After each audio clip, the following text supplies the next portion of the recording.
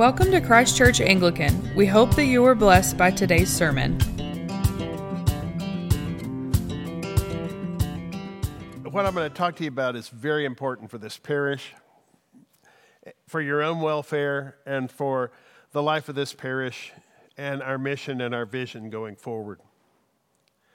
Let's start, though, with the gospel, because here is John the Baptist. It's such a poignant and striking passage. Here is John the Baptist, who has given his life to be the last and best of the Old Testament prophets. And he's beginning, I think, to get the idea that maybe Jesus' revolution is different than they all thought. And that maybe he's not going to be broken out of prison. And that his shelf life might not last as long as he was expecting it to. So he sends a question to Jesus through intermediaries. Are you the one? I feel like he's saying, did I get it right? It just touches my heart when I hear this. And Jesus is so kind the way he answers. He says, in essence, look around at what is happening. The prophecies are being fulfilled. I'm not the Messiah many thought would come, not the one on the war horse, not the general, to liberate from the Romans.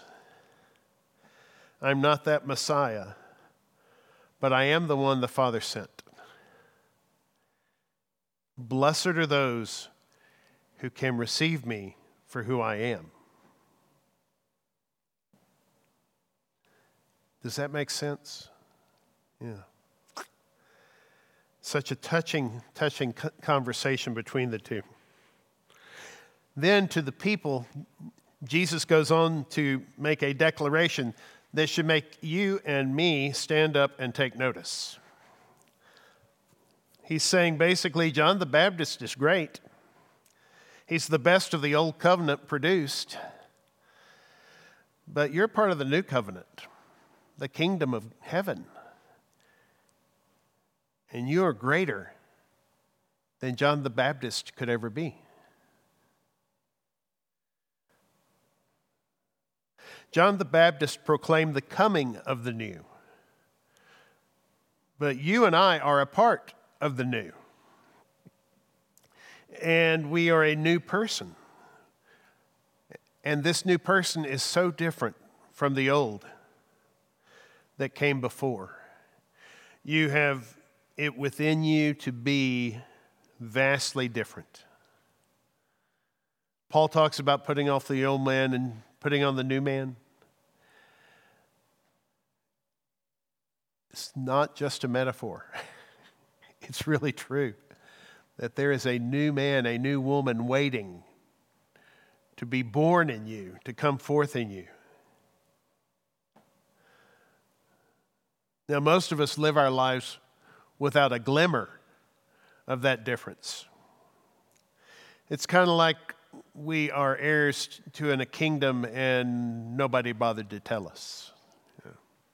So we still put our money under the mattress and squirrel away the egg money we find. When we actually are heirs of an eternal wealth. And that's who we are, and it's who we're called to be, because God has replaced our heart of stone with a heart of flesh, and He has written His laws upon it. And He has sent the Holy Spirit to live in us. In the Old Testament, the Holy Spirit came upon people. He would come upon someone and the Holy Spirit would use them for God's purposes. In the New Testament, the Holy Spirit comes to live in us. It makes all the difference in the world and how we can be transformed. We can become a new creation when we let God work in us, okay? And that is what we are about here at Christ Church. We are not here just to live the same life with Jesus as our hobby, okay? We're to live a completely transformed life with Jesus as our Lord and the Holy Spirit as our guide. These aren't cliches. This is the truth. Jesus, the Lord of my life, every day. The Holy Spirit guiding and leading me every day. So let's just for a few minutes define that sense of who we are and who we are to be and what our church's mission is and what our vision is. Our mission, and we'll talk about this more later, so if you don't remember it today, don't worry, you'll get another chance. But our mission is to make obedient, kingdom-focused disciples of Jesus Christ who worship passionately, love extravagantly, and witness boldly. Let me say that again for you. Our mission is to make obedient, kingdom-focused disciples of Jesus Christ who worship passionately, love extravagantly, and witness boldly. And to do this, you and I must become obedient, kingdom-focused disciples of Jesus Christ who worship passionately, love extravagantly, and witness boldly. We all must become that very thing that we want to help other people become. So let's unpack this for just a second. What's an obedient disciple? Well, Jesus tells us, if you love me, you will obey my commandments. An obedient disciple is one who loves Jesus and does what Jesus commanded us to do. Now, here's the deal. To obey the commandments of Jesus, I have to know the commandments of Jesus. And how do I do that? I have to know God's Word. I have to make the Bible a part of my life. That's why we offer so many Bible studies here throughout the week. Rip really takes the lead on that and leading the charge. And there's going to be a new one we're offering in January. It's going to be a 1-year chronological study Bible. And I've been using it. I'm really excited about it because it takes the whole Bible, breaks it up into a year. There's an introduction. Then there are about 3 pages of Bible to read. And then some questions to reflect on at the end. And then once a week, we'll get together and we will look at the kingdom context for what we were reading that week. We won't go through everything we've read, but we'll look at it in terms of the kingdom. And we'll do that on Wednesday night, but Rip, you've said anytime. Just talk to him. Tell him when you want to do it. And we'll get a group together who can do it with you. We want to do everything we can to help you know God's Word.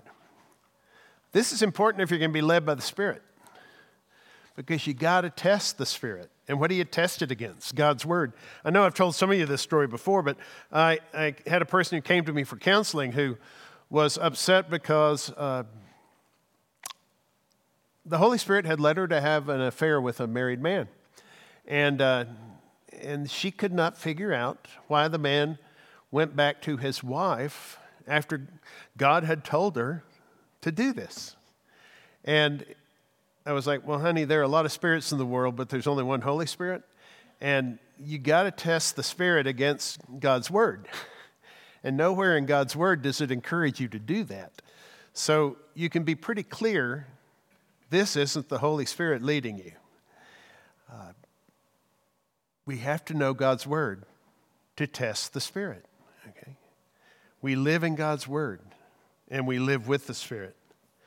And when we know, then we can obey. And when we obey, Jesus and the Father promise to come and be with us and make themselves known to us. Then the second thing to do is to be kingdom-focused. This is important. Where do you live? What are your values? What are your priorities? You know, I love being a Texan. I love it too much. And I remember telling Colleen when we got married, we can live anywhere you want to, but I want our children born in Texas because that's a gift that no one can take away from them. That's how much it means to me. And yet, that's nothing compared to my citizenship in the kingdom of heaven. That's what counts. That's what matters. And those are different values. And they have different priorities than any of the kingdoms of this world, even my beloved Texas. So you got to choose, as Jesus says, seek first the kingdom of God and its righteousness, and then everything else will fall into place. Well, yes, it will. But we got to choose to seek first the kingdom of God. And as I read one theologian say, it really doesn't matter what we choose. If we don't choose the kingdom first, we're going to wind up in the wrong spot anyway. So that's very important, to choose the kingdom first. And now, how do we make it a part of our lives? This is where prayer becomes so essential, because prayer is what transforms us. I know we think of prayer as being what I do to get what I want. God, give me this, fix this, do something about that, world peace. But the most important thing in prayer is for God to change me. And that's where, as I choose to seek the kingdom first, He can change me to become a citizen of the kingdom with kingdom values and priorities. Okay?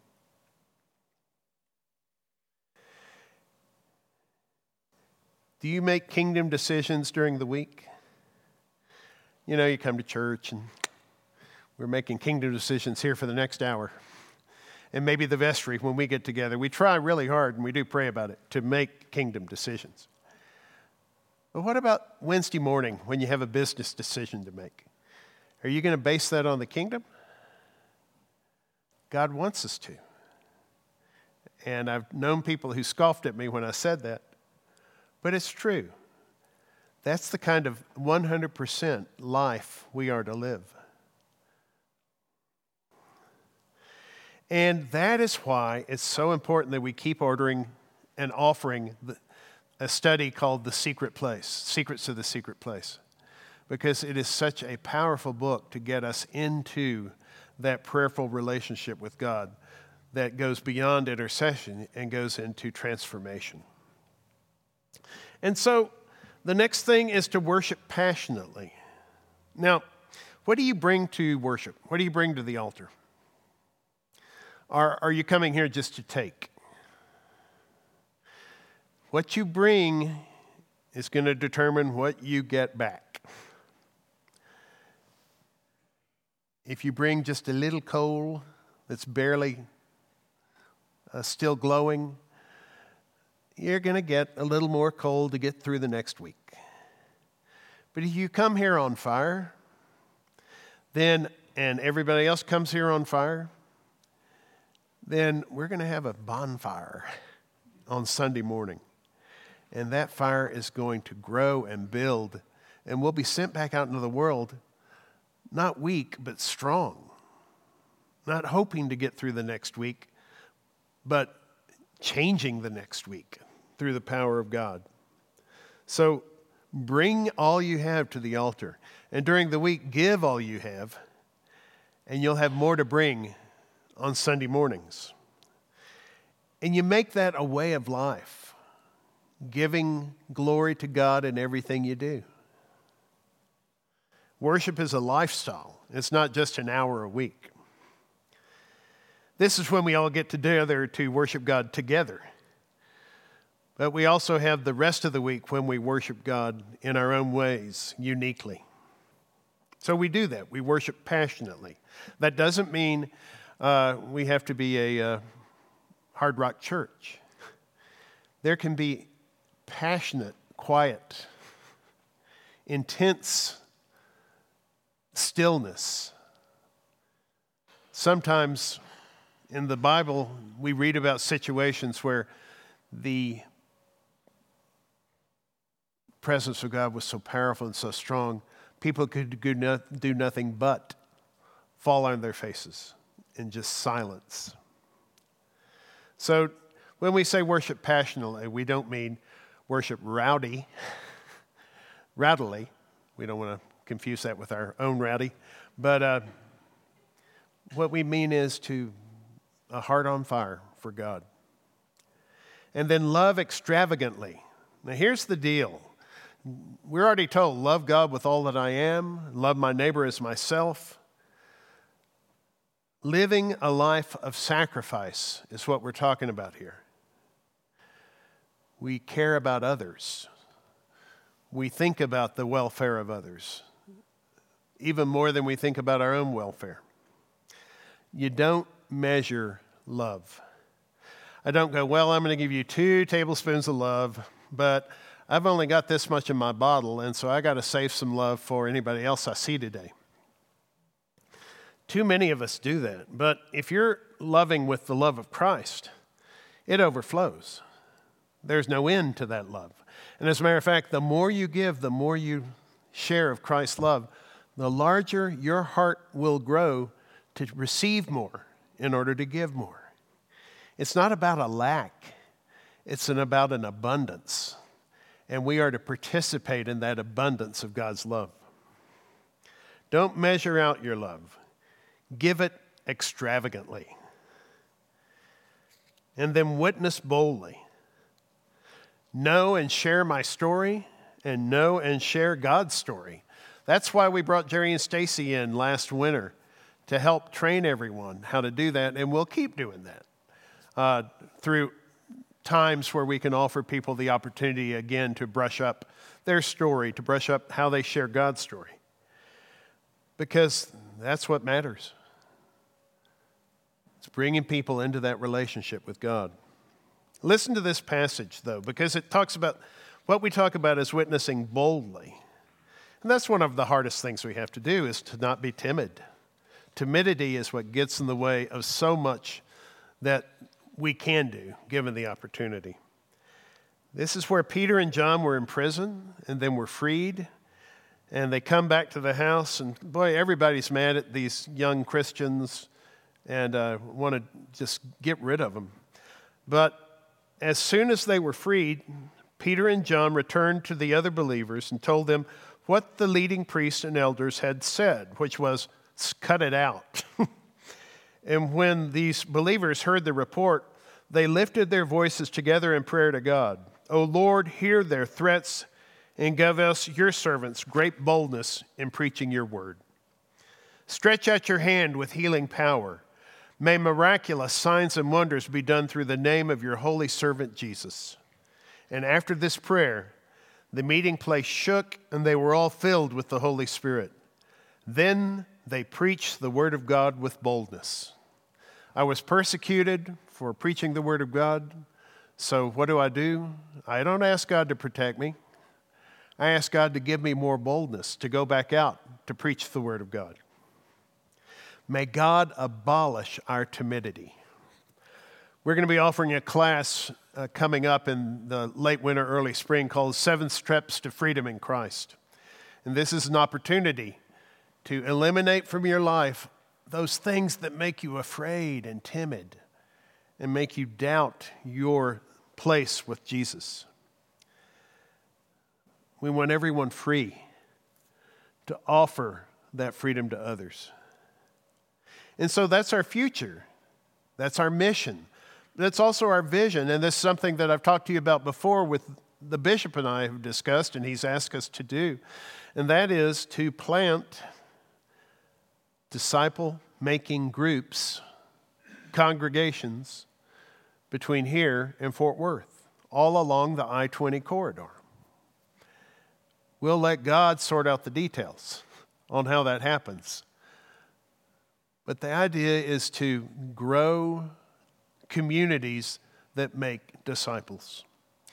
And we're going to begin here by making sure we are the kind of people we're trying to make, which are disciples who are kingdom-focused, who are obedient, who worship passionately, love extravagantly, and witness boldly.